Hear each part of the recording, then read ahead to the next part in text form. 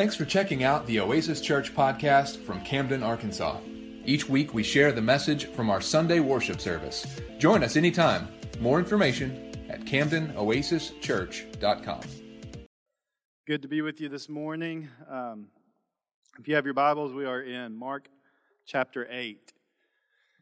And we'll continue our study through here, the Gospel of Mark, as we see Christ continuing to be exalted throughout the stories of Mark, and just and the way that he weaves these stories together. I love that in this book that it does feel a little bit quicker of a pace, even though maybe it doesn't to you guys. We've been here for a while, but that Mark has chosen stories in specific ways so that we can see the gospel just kind of woven through the lives of what's going on at this time. And we see it in the disciples and the Pharisees and in just different moments of different people's lives of God at work in the gospel and the kingdom of God's presence there. And in this instant, in the last half of chapter 8, what we're going to see today is something that I think the last few sermons has been building up to, that we've been talking about a little bit, but Mark really brings the application here as we're fixing to transition into seeing Christ in his last few days and weeks of ministry and getting ready to head to the cross. Right here is a defining moment when he asked Peter, he asked the disciples, "Who do people say that I am?" This confession of Jesus Christ, of who he is. And today what we're going to see is, in this story, is that this is a very personal thing. This is something that we all have to answer. Because in the last few weeks, we've seen ways to come to God. We've seen that there was a way to approach him. There was the way that the Pharisees were, which was unbelief. And there was a way that the woman with the child who was demon-possessed came to him ready and open to hear and feeling unworthy of the gospel, unworthy of what Christ could do in her life. And then we saw last week that through these stories of what Jesus was doing and showing his power for the disciples and continuing to speak to them as they're growing in their understanding. The Pharisees still are not grasping it. They're still there in their unbelief, but the disciples are growing and beginning to see what the gospel is all about. And then here today, what we see is this test of genuine faith. And here's the message. We all have to answer this question for ourselves. We all have to see this as a very personal, real question for each one of us, because there's nothing that's going to get us to heaven. There's nothing that's going to restore our relationship with God besides Jesus.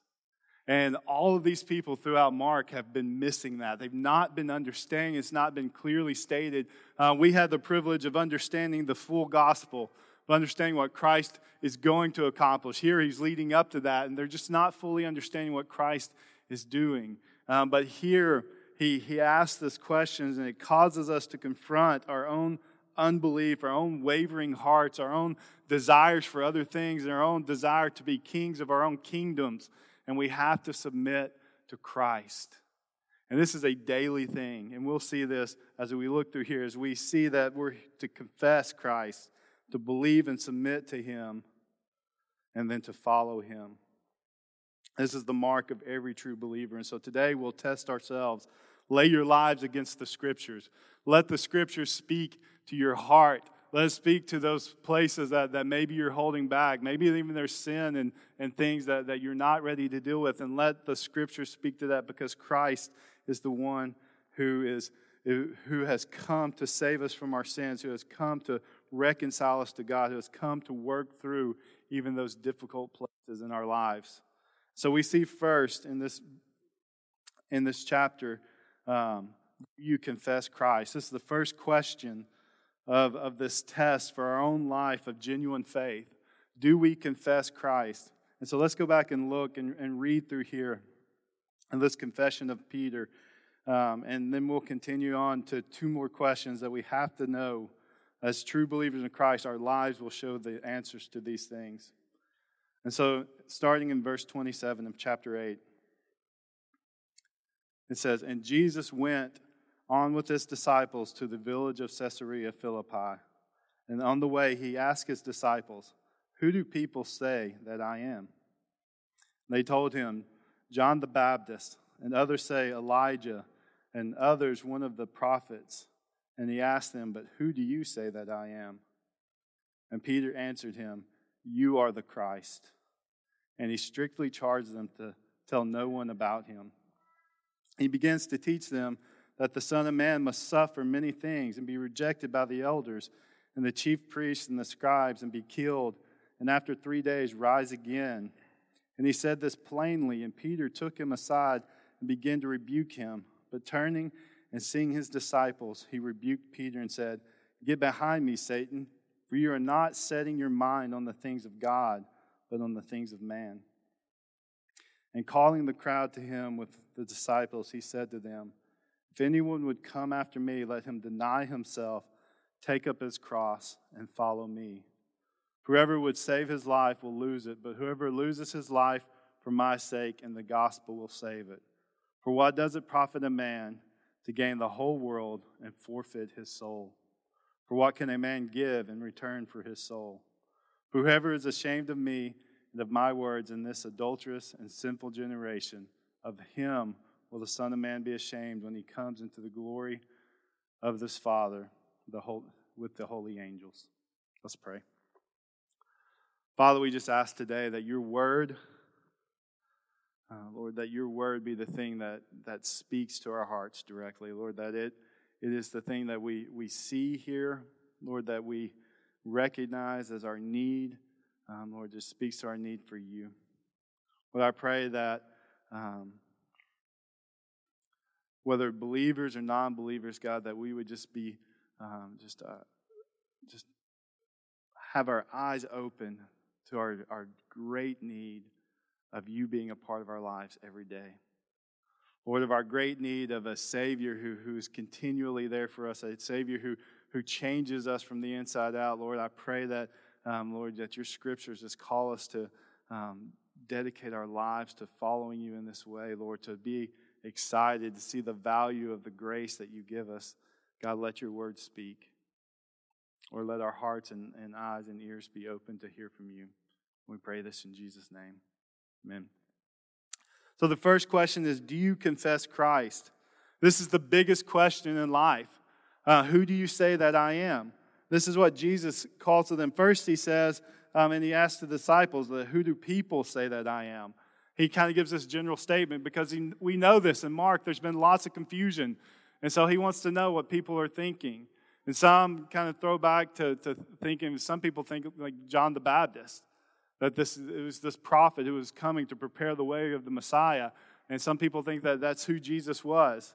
Some people think Elijah, and that he's this prophet who's come back in the return, preparing again a way for the Savior to come, the Messiah, who he would come before him. And so there's this misunderstanding that people are not seeing Jesus Christ as God's Son. And all of Mark is about establishing that this is the Son of God who has come in power to establish his kingdom, to bring salvation.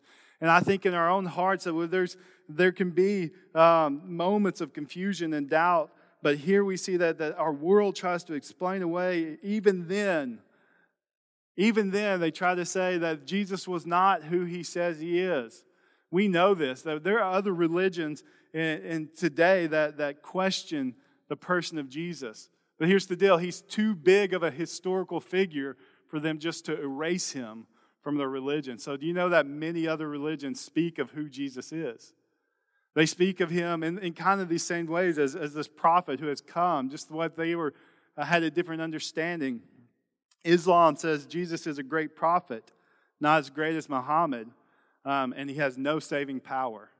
But they can't explain away the person, so they just take away his power, his deity. Hinduism says he's a great prophet sent by God to fulfill God's purposes. But he didn't die, and he was not resurrected. That's a big deal to not believe in the death, burial, and resurrection of Jesus, because that is the accomplishing work of Jesus to redeem mankind from their sins.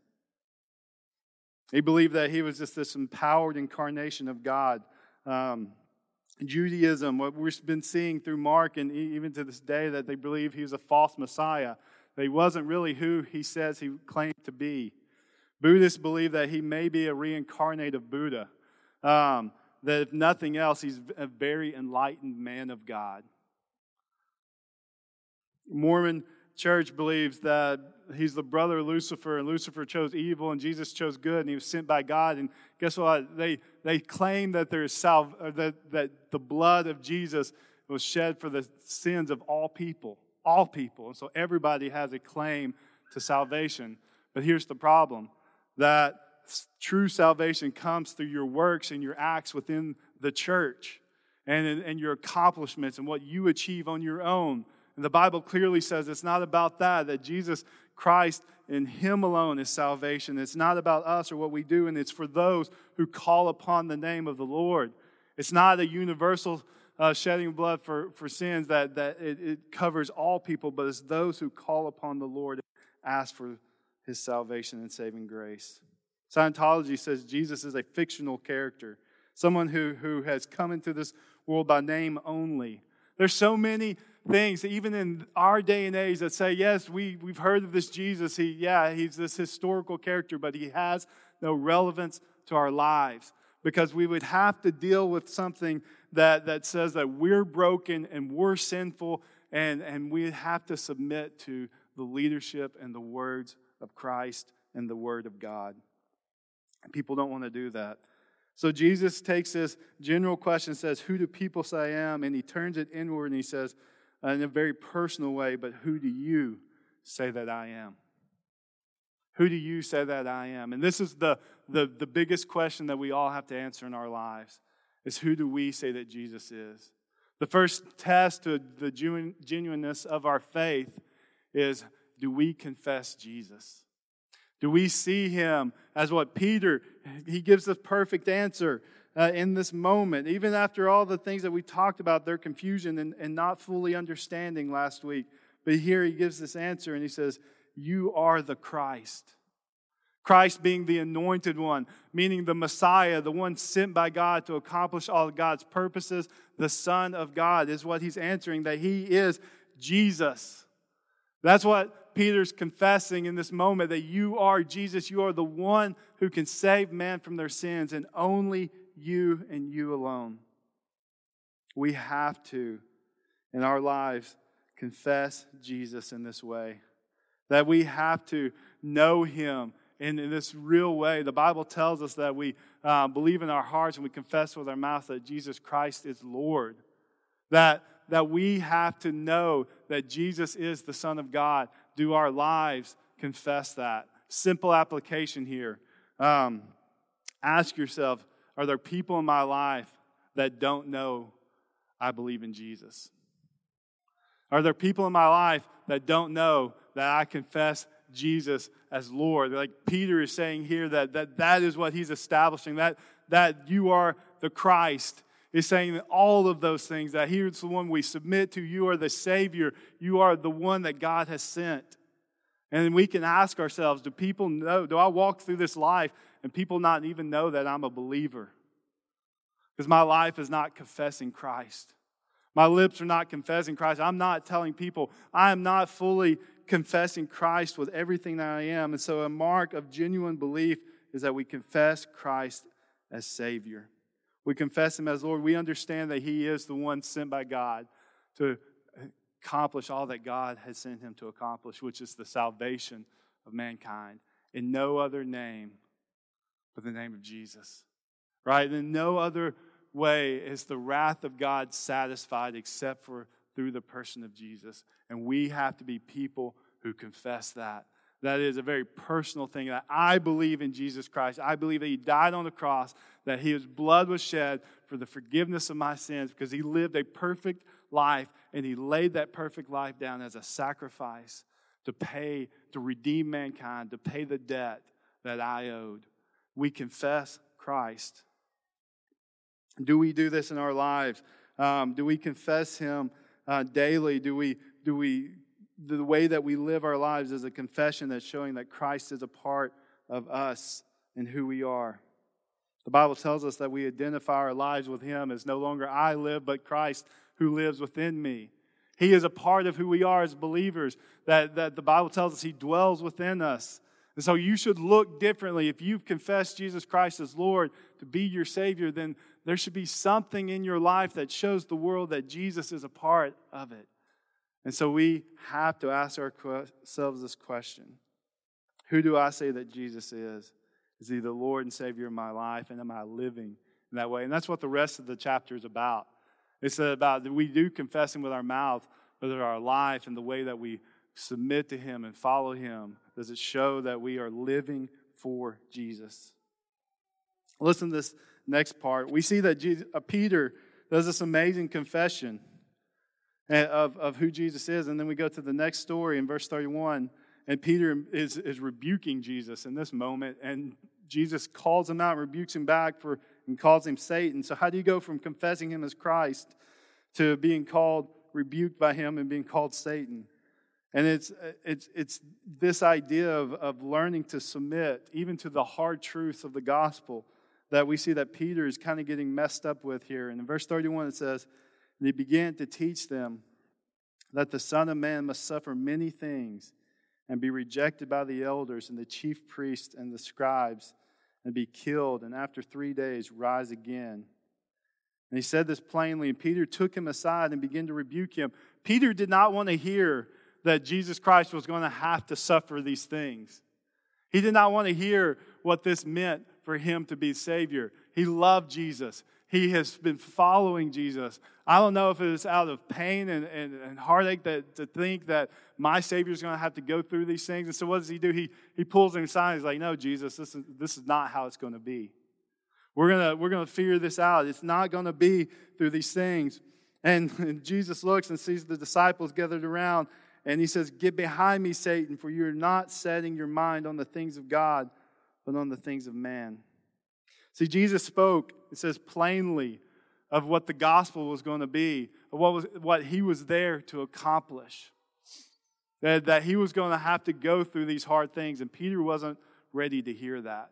He wasn't willing to see Jesus go through those things, and these difficult things. And what this is calling us to look inward at is, are we willing to submit to Christ in all things? Are we willing to submit to Christ in every part of our lives? See, Peter here, and he wasn't willing to even say, yeah, Jesus, whatever you say, I'm okay with. He was bold enough to say, that's not okay with me, so let me pull you aside and call you out for these things. But we have to understand that we are called to submit to Christ in all aspects of our lives, even in the hard truths of the gospel. Even in the things that we have to deal with that are difficult for us, because we don't want people to know our sin. And we don't want we don't want to have to confess things, and we don't want to have to deal with certain things, and so we keep them hidden and held back. But there are hard truths of the gospel that tell us that we're broken sinners. Now, often people don't want to come to Jesus because they don't want to first deal with that idea that there's something wrong with me, that the depravity, that we're all born this way into our sinful nature. We all have these hearts that are easily turned away from God and turned to the things of this world. That we have that inside of us. We talked about that last week with even the disciples. They knew Jesus. They walked with Jesus. They saw Him feed the 5,000, and yet when they go to feed the 4,000, they go, okay, how are we going to feed these people? It's because our hearts are easily forget what Christ can do. It's because our hearts can easily be turned away. They get on a boat and they go, man, we're on this boat and we didn't bring but one loaf of bread, so what are we going to do? And Jesus is with them. He's like, have you not remember that I just fed all of these people? And that's the heart that we have within us, that we struggle in this life to quickly be turned to the world and away from the spiritual things, to see the things the way God has them set. See, Jesus Christ had come to establish a spiritual kingdom. And they would get, Peter even in this moment is focused on this physical thing that was going to happen to him, even though it was going to accomplish a spiritual thing. I think the question for us is are we willing to submit to Christ in all things, even the difficult things? in our lives as believers, if we're going to confess Jesus, we're also going to surrender to him. We're going to confess him as the one that as God has sent, the one who has come to accomplish all of his purposes.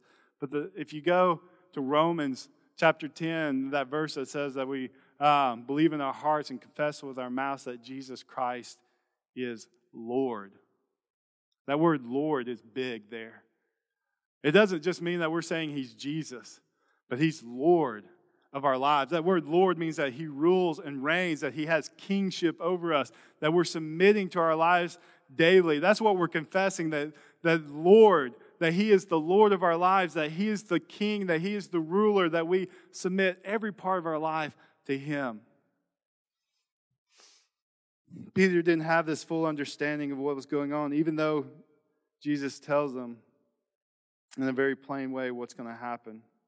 And he rebukes Peter. He says, "Get behind me, Satan, if you're not setting your mind on the things of God."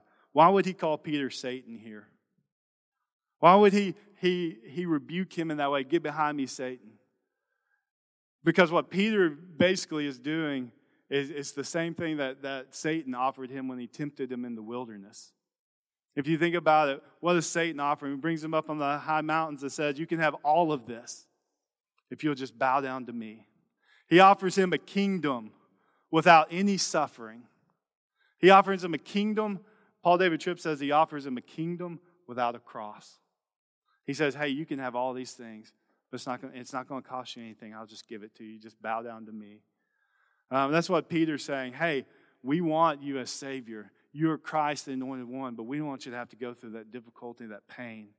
And so he's offering him a kingdom without a cross. But that's not what Christ had come to do.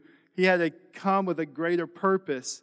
And it was God's purpose that he established before the foundations of this world, that Jesus Christ would be the one sent who would lay his life down for the sins of all people, that he would be beaten and bruised for your iniquities and for mine, for our sins, that his blood would be shed, and that he would rise up 3 days later, be resurrected in the newness of life that we get to connect with, that we get to live in that life that Jesus Christ brings.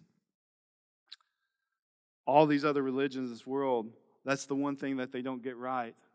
They may understand Jesus as a great man, but they don't understand the resurrection. They don't understand why Jesus would sacrifice himself. They don't understand the truth of the gospel. They don't get it. And this is what is going on, is that grace and justice are meeting at the cross. That this beauty of the gospel is that Jesus Christ is taking our sins upon himself, and then he's giving us his righteousness.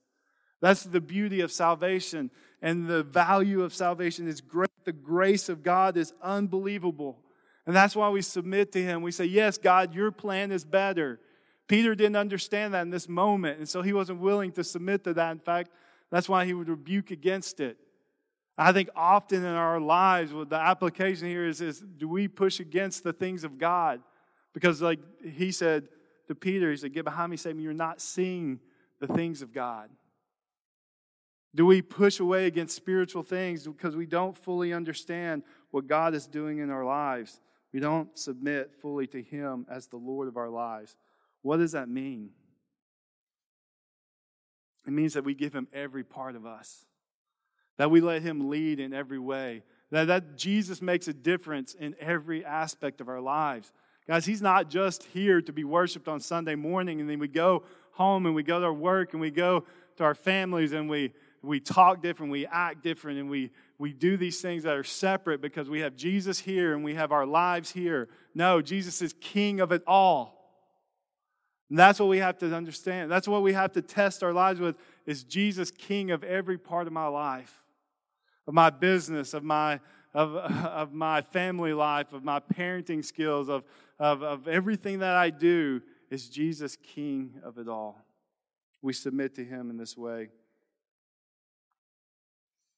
The last thing we see is Jesus calls us to follow him. It says in verse 34, and calling the crowd to him with the disciples, he said to them, "If anyone would come after me, let him deny himself, take up his cross, and follow me." This is a verse we're very familiar with, these three big things that Jesus calls us to. And so the last test of our genuineness of faith is, do we confess Jesus? Do we submit to Jesus as Lord and King of our lives? And do we follow Jesus? Do we follow Jesus? And this is what he's explaining what it means to follow Jesus.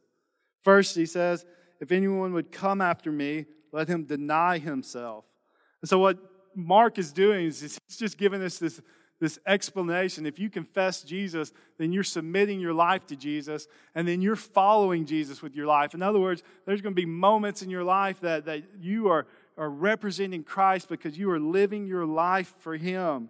It's this progression that we see in our salvation is what Jesus Christ is doing. And so we deny ourselves. What does it mean to deny ourselves? It doesn't mean that we don't take care of ourselves. What it means is that there are worldly things that we have to put away, that there are desires that are innate in us because of our sinfulness and our brokenness of this world that we're to deny ourselves of.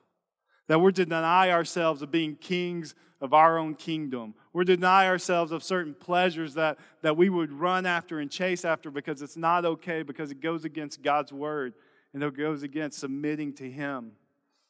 He says you deny yourself by making Christ the Lord of your life. That we take our place out of that kingship and we put Jesus Christ there. That's the main way that we deny ourselves. We let Him be the rulers of our lives. In our actions, in our daily life, that Jesus Christ would take heart, that Jesus Christ would be the center of everything that we do. We deny ourselves.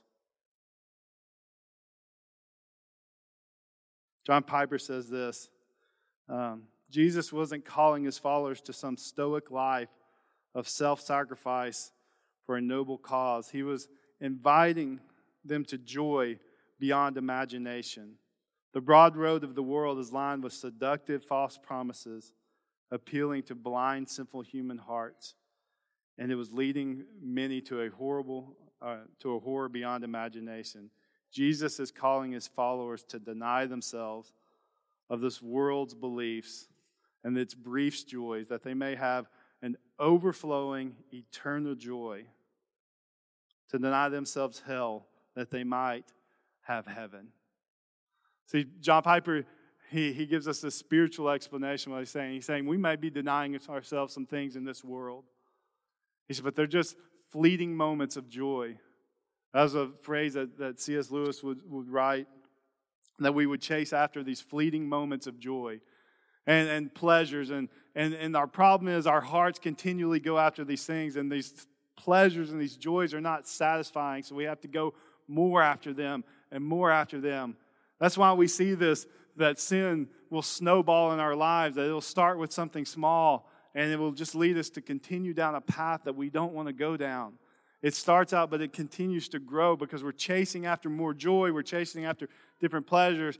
And what we're reminded of here is that as we deny ourselves, we're not really denying ourselves. What we are is we're setting aside the things of this world for spiritual satisfaction and joy that is eternal. We're denying ourselves nothing because what we are is inviting a greater joy into our lives. And so the first step is to follow Jesus. We deny ourselves of our sinful ways, deny ourselves of being kings of our own kingdom, and we allow Jesus to rule and reign in that way. And it says we take up our cross. Luke says we daily take up our cross. Taking up a cross would have been a very familiar thing with these people at this time, because it was a way that they understood of death and persecution. Well, they understood what taking up your cross meant. It meant, literally, the word means that you would take the beam of your cross on your back and you would carry it to your crucifixion. And they would understand the ideology of this, that there is some harshness in this, there's some grimness to this, that there's some darkness in this. But the reality of it is that when we, as believers in Jesus, say we're going to take up our cross, it's one that we're identifying that Jesus took up His cross for us. That Jesus has already taken the cross for us, that He had taken that upon Himself, And we're believing that he has done that for us. Because he has done that for us, then we're willing to live our lives for him and endure some persecution and some hardships at times. The Bible never says that you won't go through hard times. In fact, he says that the world will hate you because it first hated me. That's what we take on ourselves as when we choose to believe in Christ, is that it might mean that there's people out there that don't get it. They don't understand where we're coming from, that they might not like it. In fact, they might come against us. I had a youth kid a few years ago come to me. And this kid, nobody in his family believed in Jesus. They didn't come to church. He found a Bible. He started reading it. He read the whole thing. This was a very smart kid. He was a little bit different, but man, he got a hold of this Bible. He read it all the way through. And he's like, man, I need to know more about this Jesus. So he reads it again all the way through. And then he shows up at church, and he says, I've got to know more about this Jesus. I've never heard anything like this. And so I said, let's go back and start reading through the Gospels. And he reads through the Gospels. And he comes to me, he's like, I've got to get saved. He said, man, I believe all of this. And he radically changes his life. I mean, just from where he was, the Word of God spoke to his heart. And man, he was sold out for Jesus. And he went back and he started telling his friends about Jesus. He started acting different and being different. And his friends all of a sudden were like, who are you? Like, you are weird now. Like, we don't want anything to do with you. And it took a few months, but a few months into knowing him, probably about 6 months or so, he finally came to my office one day before church and he says, this is hard. Know that following Jesus was going to be this hard. He's like, I don't get it. He said, I want them to know how much God loves them, and they hate me.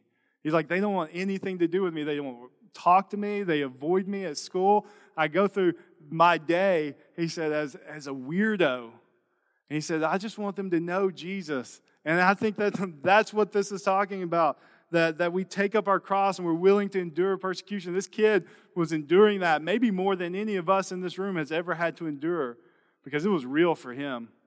Man, he was going through hardship, and he was trying to reconcile these things.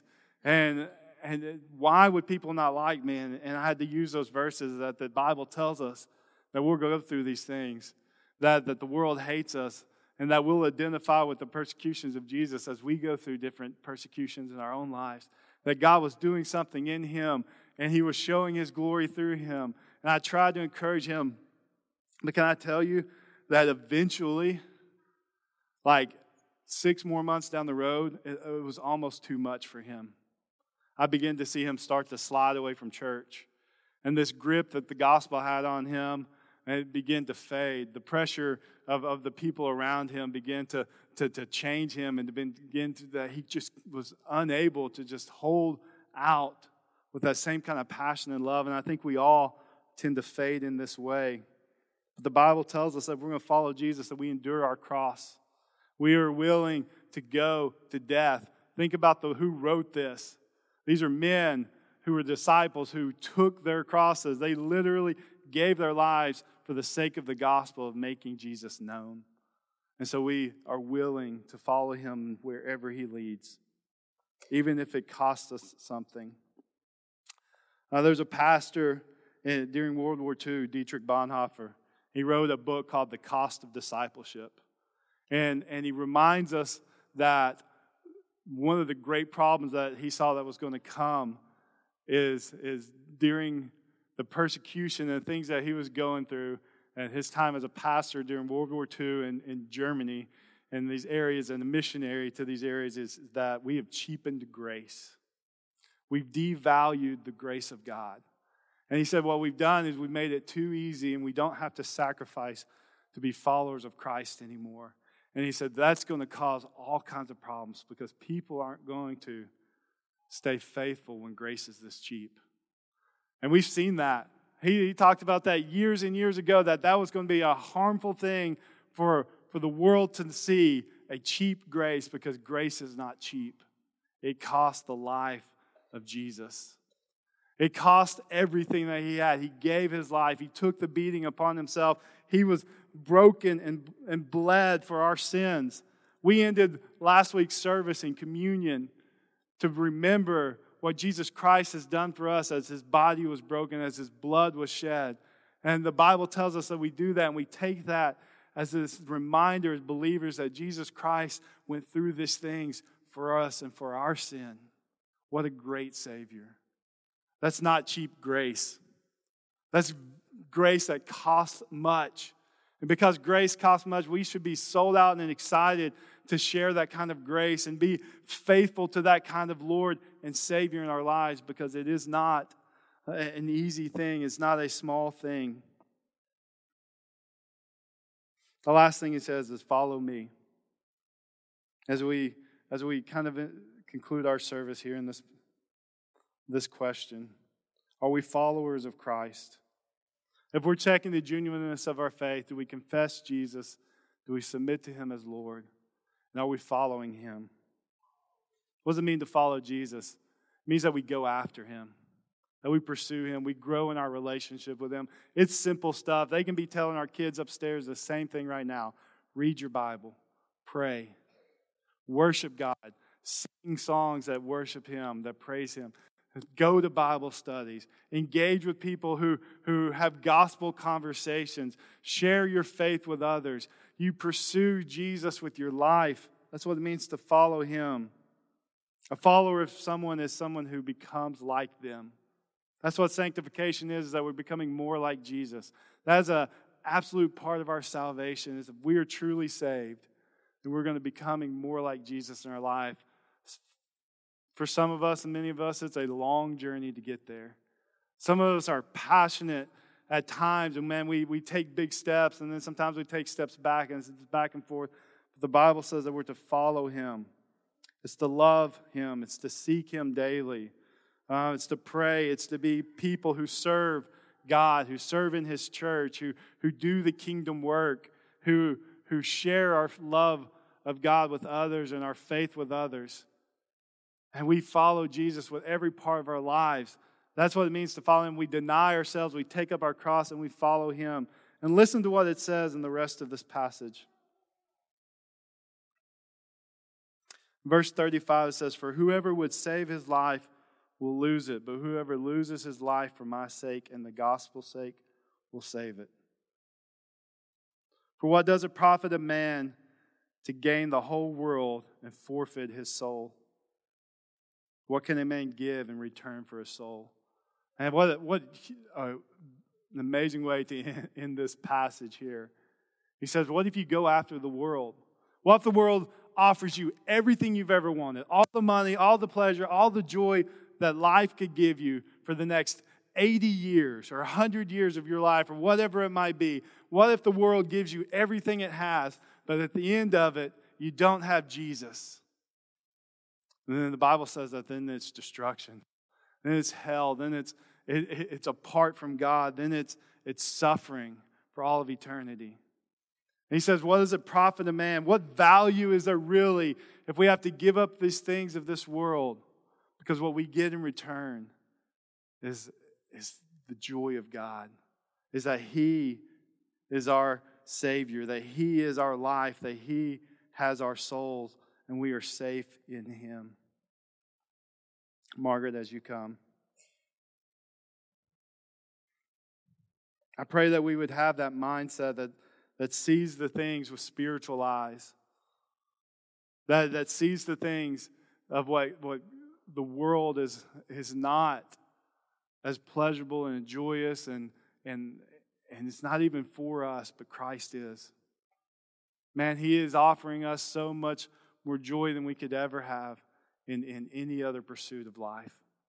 He is going to satisfy our souls. He's going to bring us into a greater place in eternity. But it's not just about those things. It's about that we have Jesus every day. He is with us. He becomes a part of our lives, and we follow him. So we have a test in front of us. We ask ourselves these three questions. Is my life confessing Jesus? Is he being made much of? Have I personally looked inward and said, am I a true believer of Christ? Do I believe that he's the Son of God? Do I believe that he was sent to die on the cross for my sins? Does my life confess Jesus? Am I willing to submit to his leadership and the transforming power of the gospel? Am I willing to say, this is what changes life, is that Jesus Christ died on the cross, that he did these things. And because of those things, you are Lord of my life. Are we willing to follow him? Willing to say, not my way, Lord, but yours. We're willing to seek him in every moment of our lives. That's my prayer, is that everybody who comes in this church would have that kind of assurance of their salvation. Is that because they know it to be true in their lives. It's because we're excited about Jesus, because Jesus makes all the difference in us. We can't do these things because we have the ability on our own. That's what all the other religions say. Yeah, Jesus was great, but you can accomplish these things. No, the Bible says you're broken, messed up, but if you'll submit to Jesus, he'll do these things in you. That he'll change your life from the inside out, that he will give you the boldness to preach the gospel and share his love, that he will give you new desires. He'll take a heart of stone and make it a heart of flesh, that he will change us in the only way that Jesus Christ can do that. And so, do we understand the genuineness of our faith? Do we confess Jesus? Do we submit to him? And are we followers of him? Let's pray. God, your word is convicting even to my own heart, Lord, in just so many ways I fail to do these things. But God, you are gracious. You are a loving God. You're full of mercy. And Lord, I'm thankful for that. Lord, I pray, Lord, that we would, as believers, just be excited to confess Jesus. Lord, to have that real belief in you established in our hearts and our minds, just like Peter could say confidently, you're the one sent by God, Lord, that we would submit to the gospel message, what that means, even though that means that we're broken and sinful. But God, you are holy. And Lord, that you bring us into your holiness through the cross. God, I pray that it would lead us to follow you, to lay down our lives, Lord, to pick up our crosses, and Lord, just to chase after you with our hearts. Lord, that we'd have a desire within us to live for you, to honor you, to glorify you. God, help us to live that way. God, I pray for those, Lord, if there's anyone right now, Lord, that might not know you as Savior, God, that you do the work. Or that you just begin convicting through your word, through the gospel. Or that they would see their great need for a Savior like you.